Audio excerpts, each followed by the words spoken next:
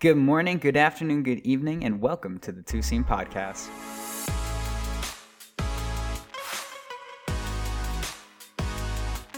Welcome, first-time listeners, to the Two Seam Podcast, the podcast where two journalists sit down and talk baseball. I'm your host, Tyler Foy, and alongside me today is my wonderful co-host, Camilo Fonseca, and we're both talking to you guys from an online location in an online virtual studio.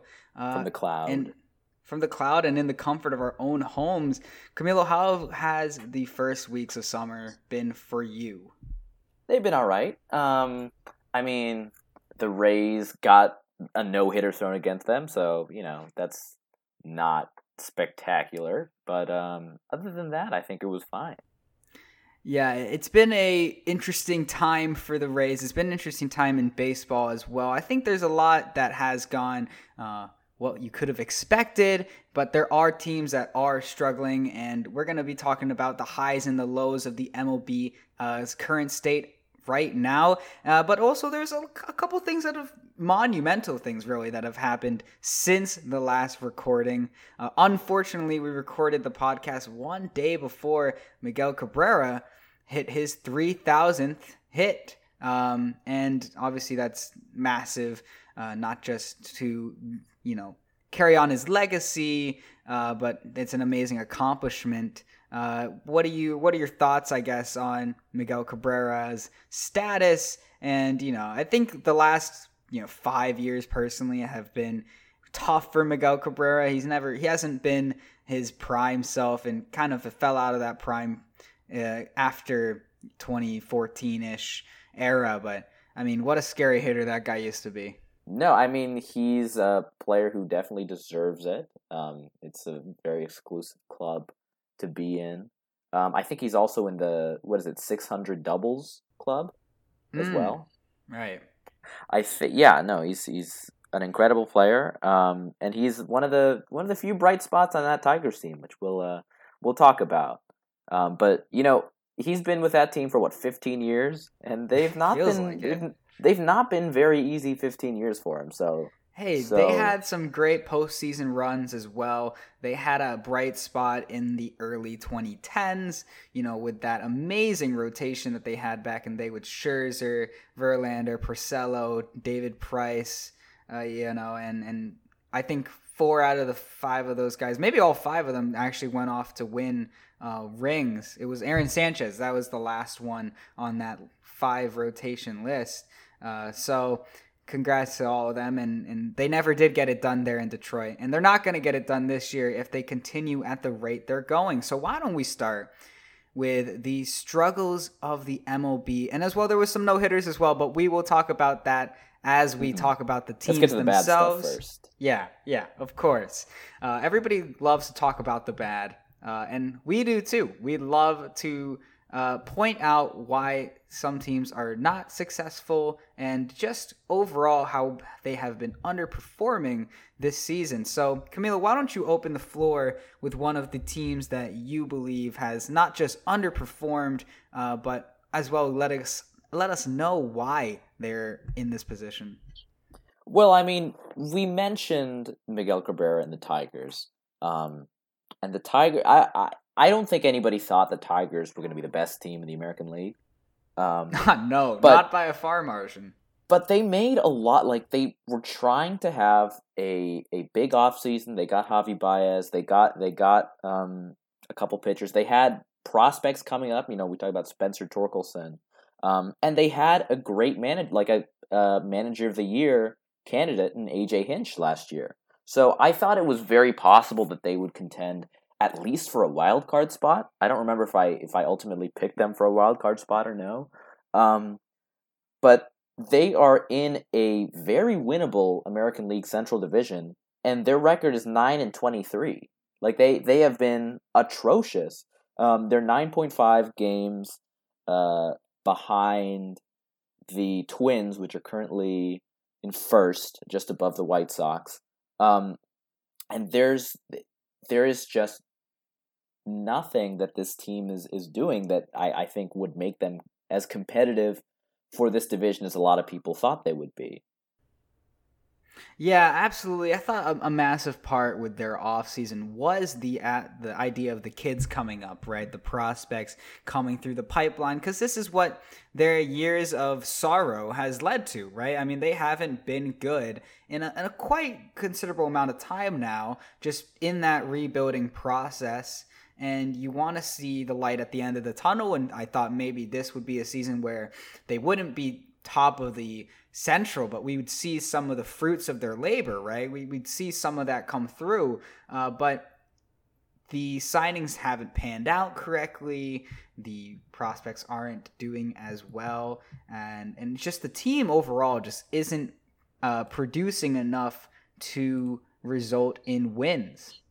Yeah, it's it's the worst combination that you can have because their rotation is underperforming and their offense is massively underperforming. Torkelson, he was a rookie of the year favorite, or I don't know if I'd say favorite, but at least a candidate for rookie of the year. He's batting 144, 267, 264, which is terrible. Akil Baddoo, who was a rookie of the year candidate last year, was sent down to AAA to Toledo, I think. Is that I think that's Detroit's AAA team. But he was sent down to AAA, and just everybody else on this team has been underperforming. There are only two players in the starting lineup that have positive OPS, positive OPS pluses, which are Harold Castro and Austin Meadows, former Ray, who actually leads this team with I think 128 OPS plus. I'm looking here at my notes.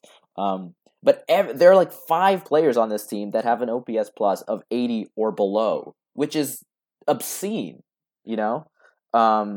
These are players, I mean, they're new players like, Spencer Torkelson, but Jonathan Scope, Hamer Candelario, like these are players that have been in the league, that you would think of as veterans, and they're just not, they're having career poor years, which is not good news for AJ Hinch. Yeah, the offense has been where the problem is for the Tigers. Because if you look at their pitching as a team perspective, not looking at maybe who's performing well and who's not, they're a middle of the road pitching staff. I mean, they rank in the American League 7th best team ERA. Their team WHIP is 7th as well. So obviously they're able to mitigate damage for the most part as a like I said, a middle of the road pitching staff.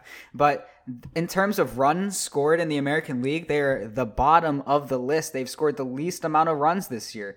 So obviously without run support, you're not going to be able to get yourself some wins. And I'm happy that you mentioned AJ Hinch, because there was a lot of questions with after his suspension, him coming to Detroit. A lot of people thought of it as sort of a banishment, if you will, from his acts in the Houston uniform. But I'm curious what you think is going wrong with AJ Hinch, and do you think AJ Hinch was kind of the right decision managerial wise down there in Detroit? I think it was the right decision. Like, I think he's a good manager. I just think that the moves that the front office made over the offseason just haven't panned out for him. That's not to say I'm saying AJ Hinch is blameless, but I feel like a lot of it is out of his control, because the team that he had last year on paper was worse than the team that he has now. Right. And yet they got it. I think, what was it, like 70, 80 wins, which was way more than I think a lot of people expected. I don't know. I think this team will get better. I don't think they are a last place team in the AL Central. But they're really going to have to start hitting fast if they want that to happen. Yeah, definitely. And I want to stick with the American League Central here on a team that is not necessarily underperforming, but they're not doing as well as definitely expected. I guess that's the definition of underperforming now, isn't it? But they are 500 baseball team, 14-14. The Chicago White Sox haven't been able to put themselves on the top of this division, which I had them leading this division and eventually winning. Of course, it's only 28 games into the season for them, but a lot of people are pointing at Tony La Russa as the issue. So on the topic of managers here, both Tony La Russa and AJ Hinch were manager free agents at the time of both of their signings. And you got to question whether or not the White Sox made the right decision going with La Russa over Hinch. And both teams are now underperforming in their respective positions. So I guess we can't really tell the difference. I think, I don't know, I didn't hate the decision to go with, or at least looking back on it, I don't think I hate the decision of going with Tony La Russa as much as other people do, because he is a tried and tested, literally a Hall of Fame manager. But that said, would it have been better if they had gone with AJ Hinch? I think probably. I think AJ Hinch has a better grip on how to handle what is a mostly young, partially inexperienced lineup. Yeah, because he had to do it with the Astros at one point. Right. And aside from what we know about the Astros, they're a good team. They are a good team, and they were a young team back then when he was really turning the organization around to be a playoff contender. So I think that the Tigers definitely knew what they were getting when they got AJ Hinch. But I do feel like he would have fit the culture of the White Sox more. But, of course, didn't have... At that time, it was like a weird... If you signed AJ Hinch, you were losing anyways because the media would have been very against AJ Hinch for his actions out in Houston. Yeah, no, definitely. Yeah, well... As much as all that is true, though, I don't know if I would consider the White Sox a team that's necessarily... I don't think they should be hitting the panic button as much as, not some of these other teams. Because also, we have to, they've been dealing with injuries upon injuries. Lance Lynn is out till June. Eloy Jimenez has been out for, I think, almost a month already. Yoan Moncada. So many key contributors to this team have been out. And obviously, as a major league team, you have to deal with that. But I don't think it's, a 14-14 record is not. This team is not a 500 team. And I think, getting closer to the All-Star break, as we start to see some of these people come back, I think that record will even it out. Whether it's enough to catch up with Minnesota at this point, I don't know. Yeah, and I don't think they have a lot of ground to cover in the Twins. Absolutely not. They're not far behind the Twins. I just thought to mention that this team has question marks on them. The injury list, as you mentioned, is a big issue for them having those players out. Yoan Moncada specifically, and for the impact he brings to the offense. But Lance Lynn is a good talking point because it seemed as if this team didn't have far to go in order to make themselves not only a World Series contender, but a World Series winner. But the biggest problem for them was that they didn't spend the money to keep Carlos Rodon, and instead it seemed like they were picking to save Lance Lynn over to save Rodon, which I think was a worse situation, but Lance Lynn was the cheaper option. So I feel like this team just didn't spend enough, which was something that I didn't catch when I was doing my predictions, in order to put themselves in that position. But perhaps through time we're going to see them develop. But there's a lot of other teams that are also struggling outside of this American League Central. I must say, American League Central, not looking great for most of them. But moving out from the struggling players there to underperforming teams in other divisions, we have a team that is so close to my heart. The Boston Red Sox are not performing well at all. They've been pretty atrocious themselves. It's been tough to watch. In fact, most nights I try not to watch and try not to get so overloaded with the dissatisfaction I think you can have as a fan when your team is disappointing you night in and night out, right? So they're not doing well. They're 11-20. 11 and a half games back from the Yankees, who we will touch on, not just touch on, but we'll talk about in pretty good depth later on in the episode when we're talking about teams that are doing well. But they're 4-9 at home. You hate that. I went to a game at Fenway this year, and I did watch them win the game, so I'm not too angry there. I got to see one of 4 wins they had at Fenway, and they're 7-11 on the road. They're 2-8 in the last 10. So what's the issue with the Red Sox? Okay, I think there's a lot of problems. I think there's a lot of problems. There's a lot of holes, right? The starting pitching was something that I had presumed was going to be an issue going to the season. That was what I talked about mostly. I talked about the pitching, both on the reliever side and the starter side, was going to be tough. And then we both mentioned how the Red Sox offense was going to be the thing that pulled them through, as it had pulled them through in years past. Right. But the problem is the offensive machine that the Red Sox were and have been. The oil is out. They are not running. They are not competing. And they are a bottom offense in the American League and overall in the entire Major League Baseball, right? They're not doing well enough. There's 3 players on the Red Sox lineup who have a batting average over 300. That is Devers, Bogaerts, and JD Martinez. That's great. That is a great core, and they've been a great core. The issue that I have is these are also the only 3 players that fans are talking about with question marks over their heads. Bogaerts staying. JD Martinez is definitely out the door. I don't think they should re-sign him anyways.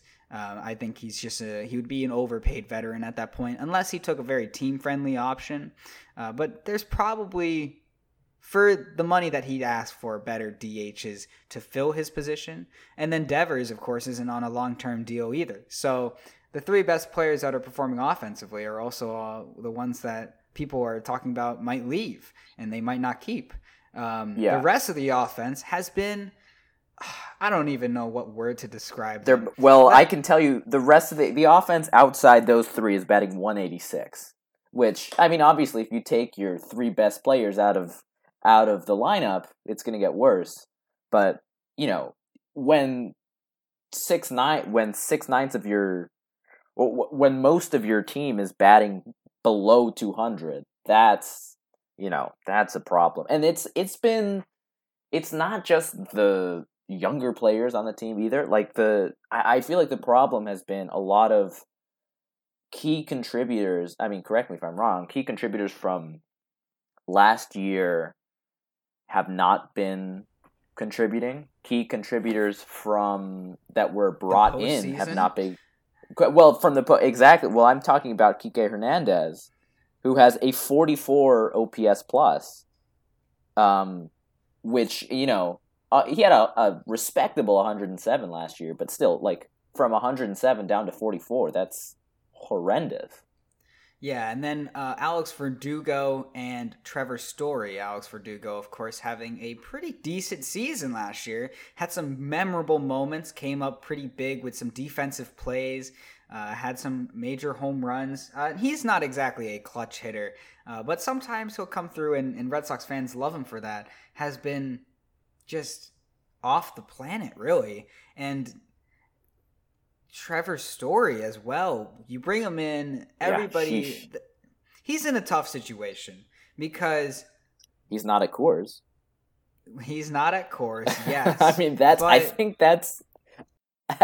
I'm not going to say how I've been saying it, but I think the splits from last year showed that this was an issue, and I think it's just become worse than anybody even expected. I think there's a lot going wrong with Trevor's Story, and I don't, it's a 6-year deal, right? So it's really tough for me to lose hope on a player that I know is going to be playing here for a while in the first year, because there's a lot that determines that, right? But he's in a tough position because everybody's riding on him to have that success and to perform. And that's what you expect when you get a free agent signing. But through the first 28 games, it's been a tough road. He hit his first home run against Atlanta the other day and had a pretty good series against the Atlanta Braves. Now, I must mention, he has a 1,200 OPS against the Braves in his career. So, we'll see whether or not he can perform against anybody else. But he is a Braves killer, apparently. The Red Sox, on the other hand, are not. But they did lose that series. And honestly, those three, Kike, Verdugo, Story, need to pick it up. If they pick it up, I think this team doesn't go 11-20, and I know that might be a obvious take, but it's the truth. And the Boston media definitely has been scrutinizing this offense, but there's bigger question marks on this team that I think Boston media are talking about, and it's the question mark in their bullpen. The season started, and the Red Sox actually had one of the best bullpens in the league. They were giving up minimal runs, and I talked about how I thought, this isn't going to last that long, and I was right. It didn't last too long, and the reason it didn't last too long is because there's nobody in that bullpen that you can rely on to close out a baseball game. And I don't know if that's true. That's a little harsh. That isn't harsh. So the Red Sox have had 15 save opportunities this season. 15. Out of those 15 save opportunities, they have only won 6 saves. They've had 6 saves in 15 save opportunities. They have lost. They're 0-6 in extra inning ball games and have been walked off against 7 times this season. Obviously, the back end of that bullpen is the major issue. There's nobody back there that is a closer because literally they moved their closer, one of their best relievers, to a starting pitcher, which I was not against. I love Garrett Whitlock, but I think the move from bullpen to starting rotation has actually hurt the Red Sox because he is a guy back there that you can rely on typically. And, I love seeing him pitch 5 innings, 4 innings as well, but if he's just going to go 4 innings and just have the bullpen blow it, I don't know how much I can trust that and be on board for that, in fact. But it's been the worst experience I've had watching the Red Sox because most games we start off and maybe we're winning, and you get excited. All of that energy is pent up, and then the loss happens and you just feel so empty inside because all of that energy that you did have is now dispersed and reused in a negative format. So as Red Sox fans have been, we are in a very negative sphere right now. We're negative headed, but we got to hope that somebody can be in that bullpen to close. And that's their biggest problem right now. I think the offense will fix itself, but the relieving, that is not just a managerial position because literally nobody is named a closer anymore. They have a very free flow bullpen. Anybody can close at any time. Guess what? Anybody can close at any time, but nobody can actually close at any time for the Red Sox. So that's got to be what they address. But why don't we talk about a non-struggling team in this division? I got to talk at length about my team. But Camilo, what are you feeling about your Tampa Bay Rays? I think the Rays are exactly where a lot of people, well, maybe not a lot of people, where I thought they would be at this point in the year. The only thing that's really different is who's around them. They're in second place right now. I think they are 19-13, and they're 4 games behind the division leaders, who we'll talk about, which I think is on pace for what a lot of people were thinking about them. Obviously there's a very strong division. Blue Jays, Yankees, A lot of people had expectations for the Red Sox. We were seeing how that's turning out, but this is a solid team. I think they've been doing the best that they can with the amount of, especially their starting rotation that's been out. Obviously Glasnow's out till September. Shane Baz is out. Luis Patino's been out. So I think they've been pretty respectable. I think some of the younger players that have just been brought up are struggling to find their footing. But I think also that a lot of the offseason moves have sort of panned out. Harold Ramirez he's slugging. His slugging percentage is fantastic, which a lot of people kind of dismissed that when that acquisition was made. Isaac Paredes, Josh Lowe have been not great, but there is certainly promise there.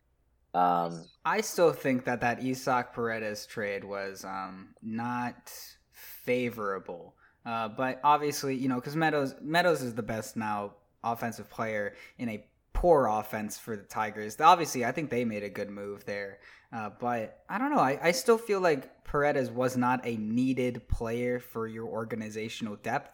I think that his role was already taken by 2 or 3 other guys on that team, and I don't know how much he really improved on that.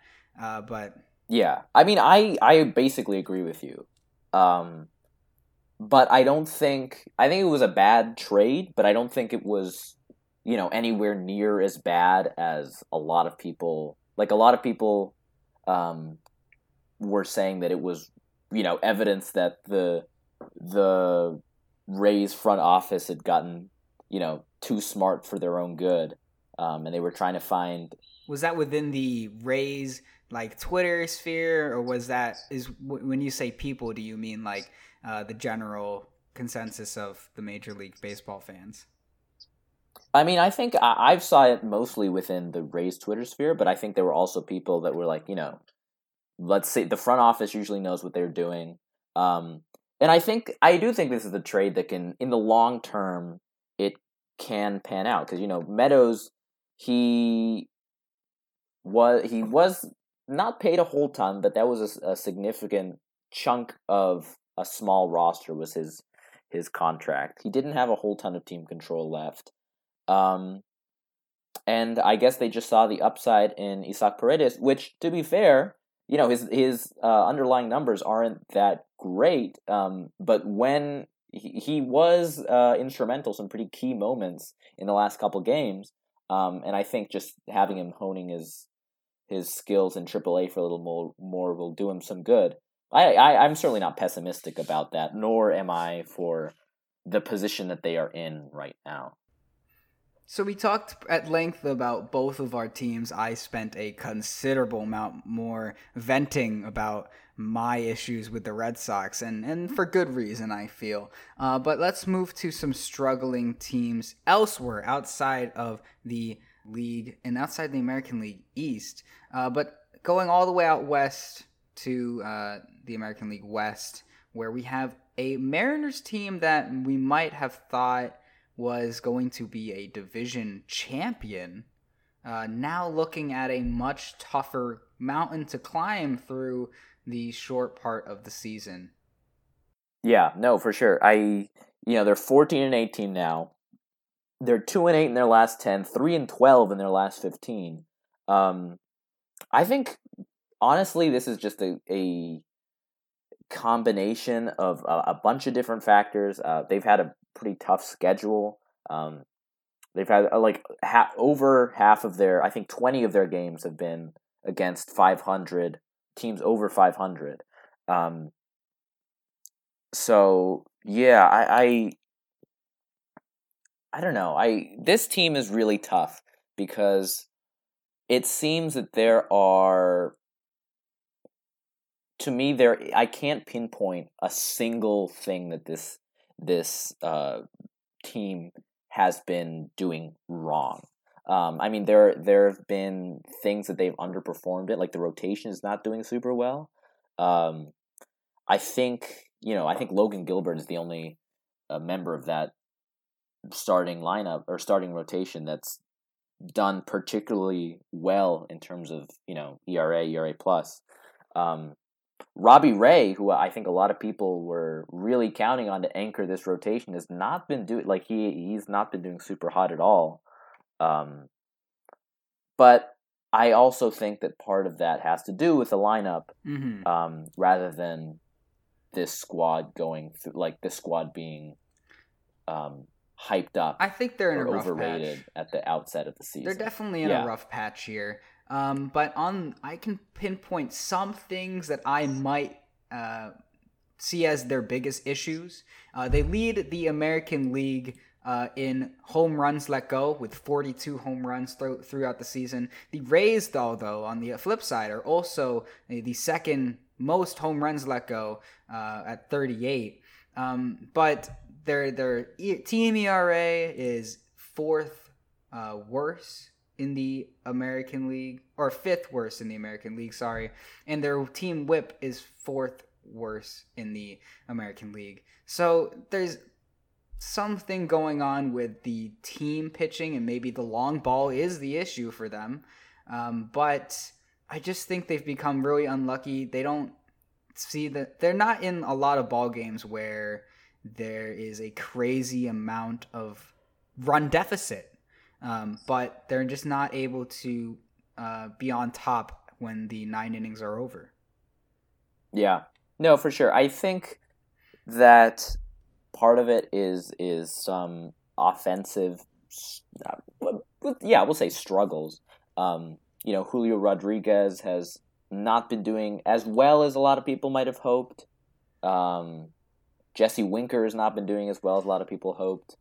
But I think that these are all things that can and will change as the season goes on. I don't think that the Mariners, and again, the Mariners are only 6.5 games behind the Astros right now, who are at the top of that division.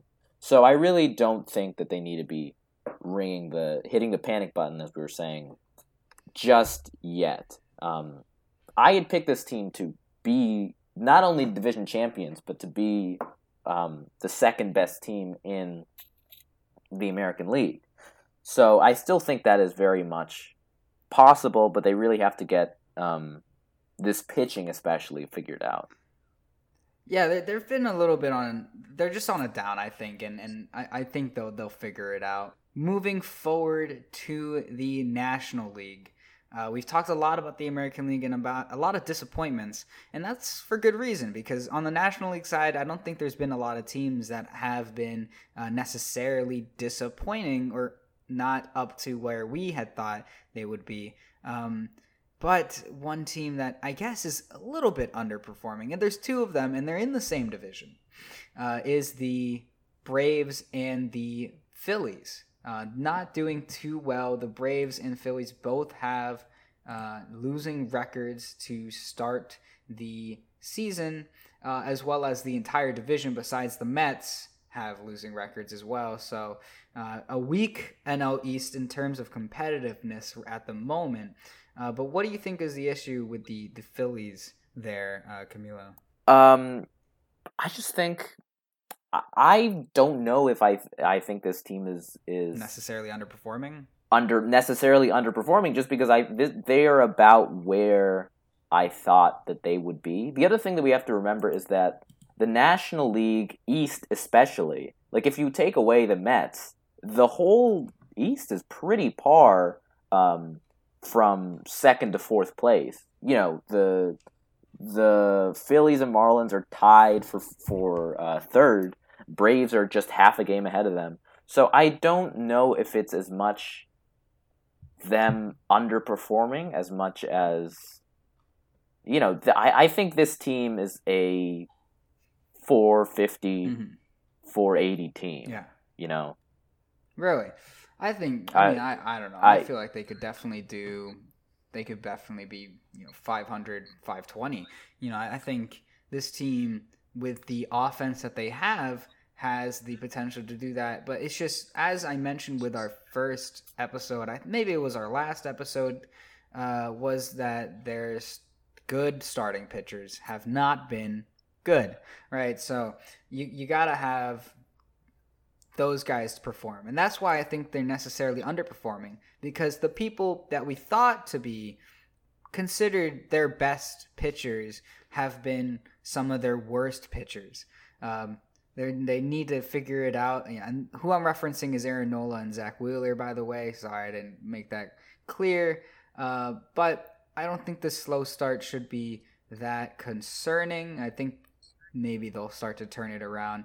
They definitely need to have a better record than the Marlins, which they are tied with at the moment.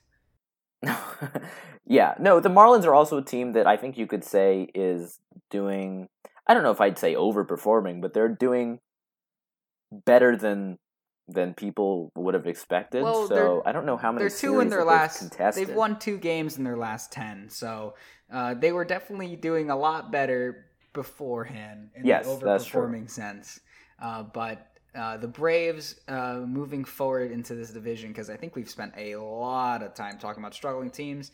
And then moving from the Marlins, who have overperformed weeks prior, to the Braves, who are 5-5 in their last 10 games.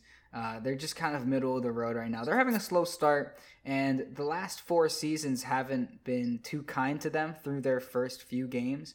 And they've actually been known, I guess recently, to have slow starts.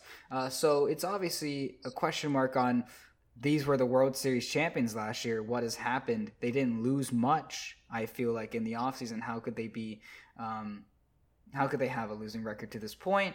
They're only 2 games back of 500, and I see them on an incline following the return of Acuna Jr. But it is like Charlie Morton is a guy that has like a 6 ERA on their team. Last year he was pretty big for them, but he's also 38, right? So he's aging. Some pitchers, though, are of that age and are doing well, such as Verlander and Max Scherzer, right? So they do need a little more output from them, but Scherzer and Verlander, first ballot Hall of Famers, probably not in the same conversation as Charlie Morton. But as we talk about success and success of teams, why don't we move to who's doing really well that was unexpected?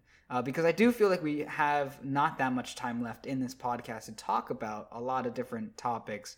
But I think the 3 teams to nail home on surprise success from a team perspective has to be the Angels, the Yankees, and as well as, give me another team. The Twins. Oh, the entire American League. I mean, that's my thing, is that I think the National League is generally what I expected it to be. Like, the Mets are doing great, but I think everybody expected the Mets to do really well. And like, besides the memes of, the Mets are going to Met. I think the Mets were built to have a good season. They've been having the season that they... Yes. No, absolutely. They should have had. And I think you're right. I think that the National League has been, as you might have predicted. The Brewers are on top, with the Cardinals in second place in the NL Central. The NL West is extremely competitive. Dodgers, Padres, Giants separated by just 2 games. The Dodgers are at the top. The Padres are in second place. The Giants are in third, as I just mentioned.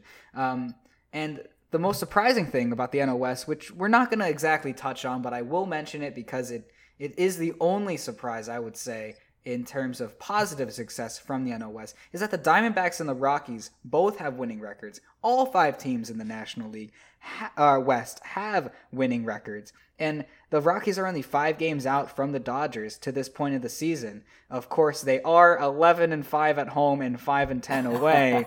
So maybe there's a little something I wonder there. What's going on with the Rockies. But the Diamondbacks definitely are performing way better than people had presumed. I had them 5th in this division, and they're 17-15, and obviously 4th in the division. But with a winning record and such a tough competition, it's pretty surprising. But we won't discuss exactly what's going on in Arizona. Why don't we just stick to the American League? And Camilo, which one would you like to talk about first? Yankees, Twins? I know we would dread to talk about the Yankees. Or the Angels? I mean, I think, for me, I thought the Angels had a good team. I thought the Twins, I didn't think they'd be doing as well as they are. I thought they had a good team. I thought the Yankees coming into this season had a bad team. I thought they were worse than they had been last season, which is to say, not very good. So the fact that they're 22-8 right now is very impressive to me. As much as I obviously hate to say it, I think you hate to say it as well. But this team has really been blowing the socks off of a lot of non-Yankee fans, present company included. Because I think their performances against the Blue Jays have definitely been the biggest thing that has surprised me. They're 14-4 at home, 8-4 away, and their hitting has been up to where I thought they'd be. I did not think Anthony Rizzo would be tied leading home runs right now with 10. That has been probably on the offensive side the biggest surprise to me. I did not, I respect Anthony Rizzo, and I think that he brings a lot from a lefty bat perspective, but he's been another level in April and helped them win a lot of games because the thing about the Yankees, from what I've seen from them, is late inning success. They have gone into many late inning games where they'd either be down by 3 runs. We saw it this past week with the walk-off against the Blue Jays. But not just that. I mean, even starting the season, they walked off against the Red Sox, correct? So, and we've seen them be down in low-scoring games, and they'll come back and they'll win it before the 9 innings are up. So that, to me, shows that this Yankee team has a lot of power. Yeah, I think power is the word. Their slugging is, I think, off the chart. Aaron Judge alone is having a career year for slugging. I think he's legitimately in the American League. Obviously, we're way too early to make MVP predictions. Real predictions. But I think he's genuinely in the conversation at this point. And all of this is with a career or close to career worst on base percentage. Which, 352 on base percentage is not that bad. But I think this team, Judge, but also, you said Rizzo, Giancarlo Stanton, they have embrace the thing that the Yankees are known for, which is the long ball. And it hasn't worked in the past, but I guess it's working so far because they have been knocking the hell out of the baseball. But it's not just the hitting, okay? I mentioned the low-scoring games that they've been having, and they getting the win, like the Texas Rangers series, multiple games, the big moment came for them in the 8th inning or the 9th inning, even when they walked off against the Rangers. Once again, that late inning success, right? But there's a reason that it's such a close game and low scoring. It's because their pitching has been off the charts as well, right? And it just seems that a lot of the things that is happening with the Yankees and their success is that everything is coming together at one time. I don't know. Obviously, every team has ups and downs, but it seems like the Yankees right now, through 30 games of the season for them, have been all up, right? It's Nestor Cortez being a valuable starter for them.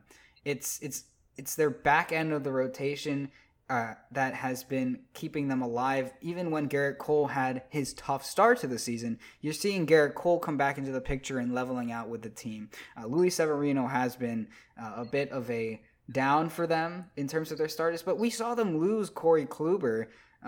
Correct? He was there last year. He was there last year. Well, he was injured for most of last year, but he was, there. They lost Andrew Heaney, which, again, that's not a And they a lost James loss. Paxton. Yes, They lost James Paxton as well. So there was a lot of maybe they're not going to be as good on the starting front because they have holes to fill and people that are coming into the position. But no, they came in and had successful times so far, and Aroldis Chapman as well has had not.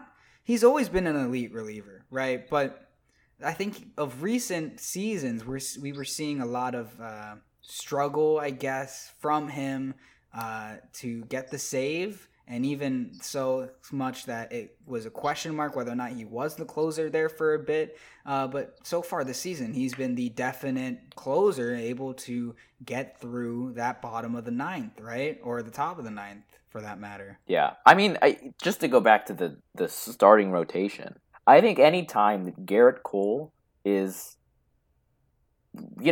having a good year, is clearly the second best pitcher on your rotation, I think that speaks volumes as to how strong this team has been so far. Obviously, I don't think Nestor Cortes his 1.41 ERA. That's obviously not sustainable over a full season. But it's really just been, again, for someone who did not think that the Yankees were going to be that strong, not just in hitting but in pitching. It's been very, I think we very both surprising. had him fourth. I think we, I had them at fourth as well. And they are instead in first by 4 games, with an 11-game win streak, no less. The one thing, though, in the mix of it, yeah. The one thing is that we also have to look at the strength of schedule, which I think is, with so little games played, I think that's such a big thing to look at. And they've played precisely one team that's over 500, which is the Toronto Blue Jays. Which, to be fair, they won. They went 6-3 in those 2 series, which is a promising indication. They've been winning the games that they're supposed to win, which are, I guess, against these under 500 teams. But I would hold off on saying, this team is going to be the best team in the American League. I would hold off on that until they play some teams like the Angels, the Rays. I think they play the White Sox within the next month. After those series are over, I think it's better we'll have a better idea of how strong the Yankees actually are. And I do want to mention now, moving forward from the Yankees, because I find talking about the Yankees' success insufferable. Horrendous. I want to move to the Angels, which I'm surprised that you mentioned was. I think we knew that they had a decent team, but you went on to say that they had a good team. And the only reason I didn't think that they had a good team, I think they had a competitive team that might compete for a wild card spot here, not do as well as they are definitely doing right now. That's certainly what I meant. It was the pitching that I had no idea how it was going to come together, because that's always been the issue for the Angels. They've had Mike Trout, they had Justin Upton before, they had Albert Pujols, who wasn't doing that well. But I think the offense for them in the past has been as expected out there in LA. But it's always been the pitching that has been that major question mark. But it seems like this season, regardless of what their pitching is, and their pitching has done a pretty good job, it's been that offense has been absolutely crushing the ball recently. Definitely, unfortunately, against the Rays of recently here. But the Angels definitely, I thought, might have been good, but I didn't think they would be 21-12 good. Yeah. And I think part of it is that, they had the Trouts, they had the Ohtanis already, but there were a lot of guys that just came out of nowhere. It's like Jared Walsh, Taylor Ward are having far and away. I wouldn't say Walsh is that much of a surprise. Walsh was he was an all-star last year. And he had a pretty good season. I liked Jared Walsh last year, so maybe this is just a biased take. I thought he was a really strong left-handed hitter for that team. Mm-hmm. But I think a bigger surprise definitely is Taylor Ward. Taylor Ward is a player who has come out of nowhere and has been crucial to the Angels' success in terms of their offense. Yeah, no, absolutely. And I think this is a team where I think there's some very strong contributors, and there are some contributors that are I think there's a bigger gulf between the best and the worst in that lineup. But the Wards, the Trouts, the Otanis have really come through for them. And you were talking about pitching. Obviously, Ohtani has been great. Not necessarily as good as he was last year in pitching. But there have been other people on that team as well that have been solid. I mean, we mentioned the Angels no-hitter. Reed Detmers, a rookie, is 6 games in, and he already has a no-hitter under his belt.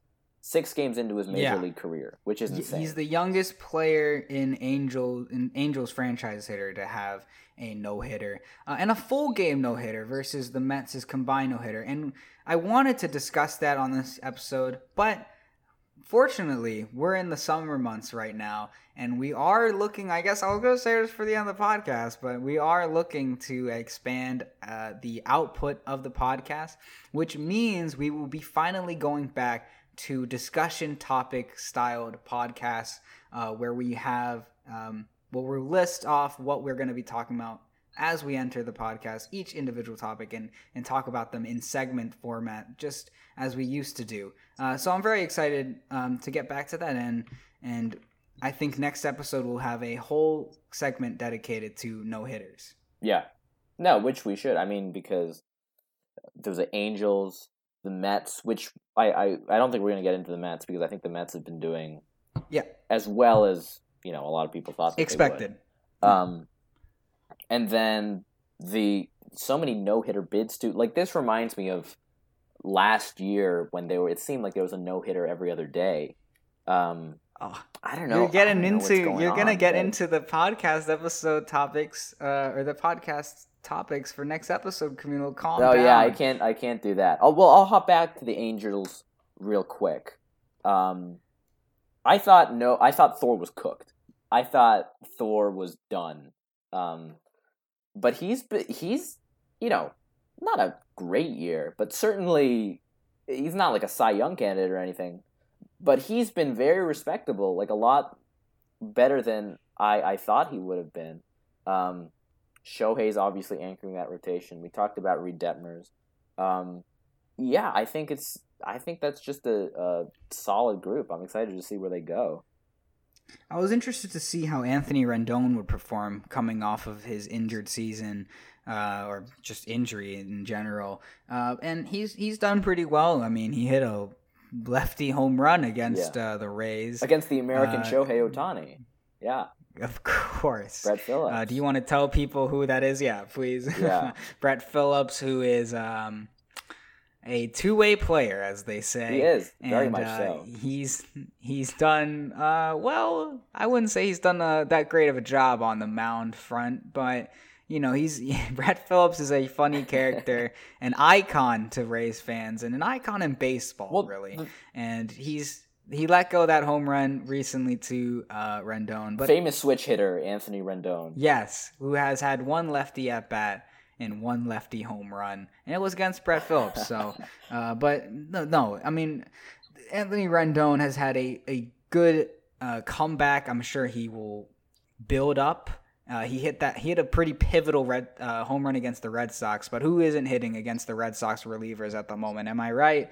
So they're not too great. But let's talk about one last team, and I don't think there's much to say about this team's success, rather than there's certain players that have been kind of surprising on this team. It's the Minnesota Twins, who I would have said, if you had told me the standings and the records of the team, I would have said, the Twins are definitely the 14-14 team in the American League Central, and the White Sox are definitely the 18-13 team. But no, it's the other way around. And Camilo, why has that been? What do you have on that?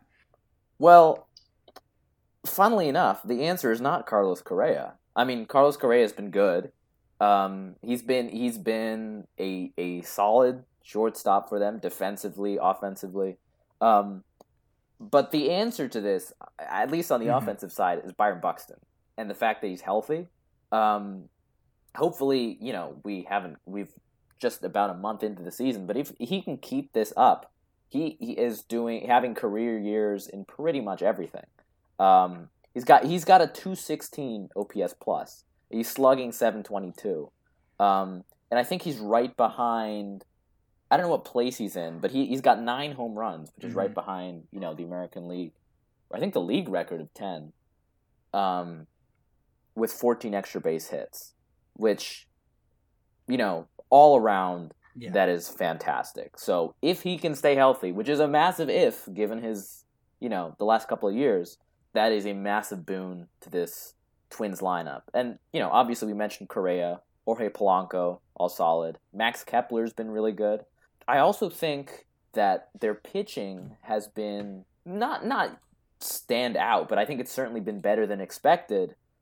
Joe Ryan coming in from the Rays in that Nelson Cruz trade, I think that is one trade where, we were talking about how the Rays do generally well with their trades earlier.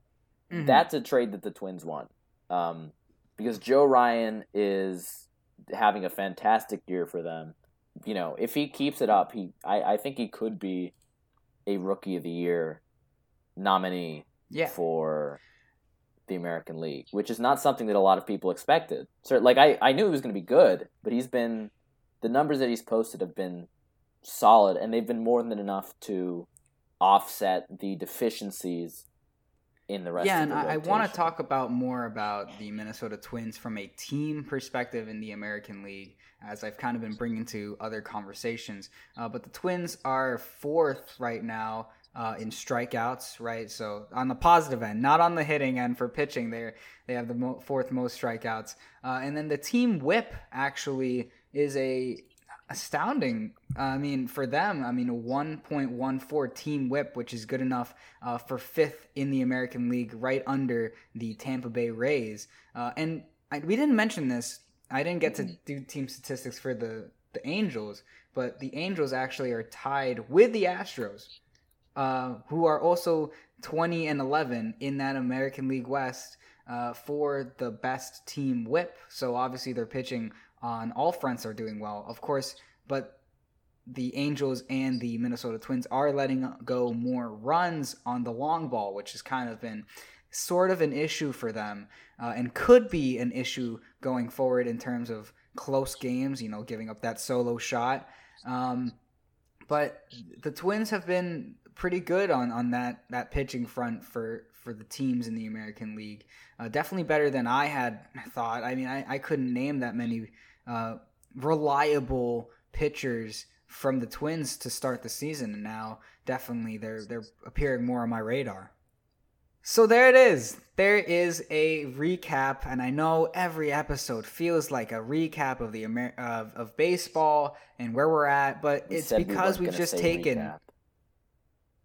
I did say before the podcast that I wasn't going to say, I did not say that I wasn't going to say the word recap. I said I wasn't going to title this episode. Oh, I'm sorry. I apologize. So I'm sorry about that. Misspeak. But it gets really tiresome, I'm sure, as a listener, and I'm glad to see you guys sticking through all of the stoppages that we've had. But we're moving to a more reliable schedule. We're still working out the days of the week where we find that it is easiest to record the podcast and upload it. But generally, we want to move to a two-form podcast.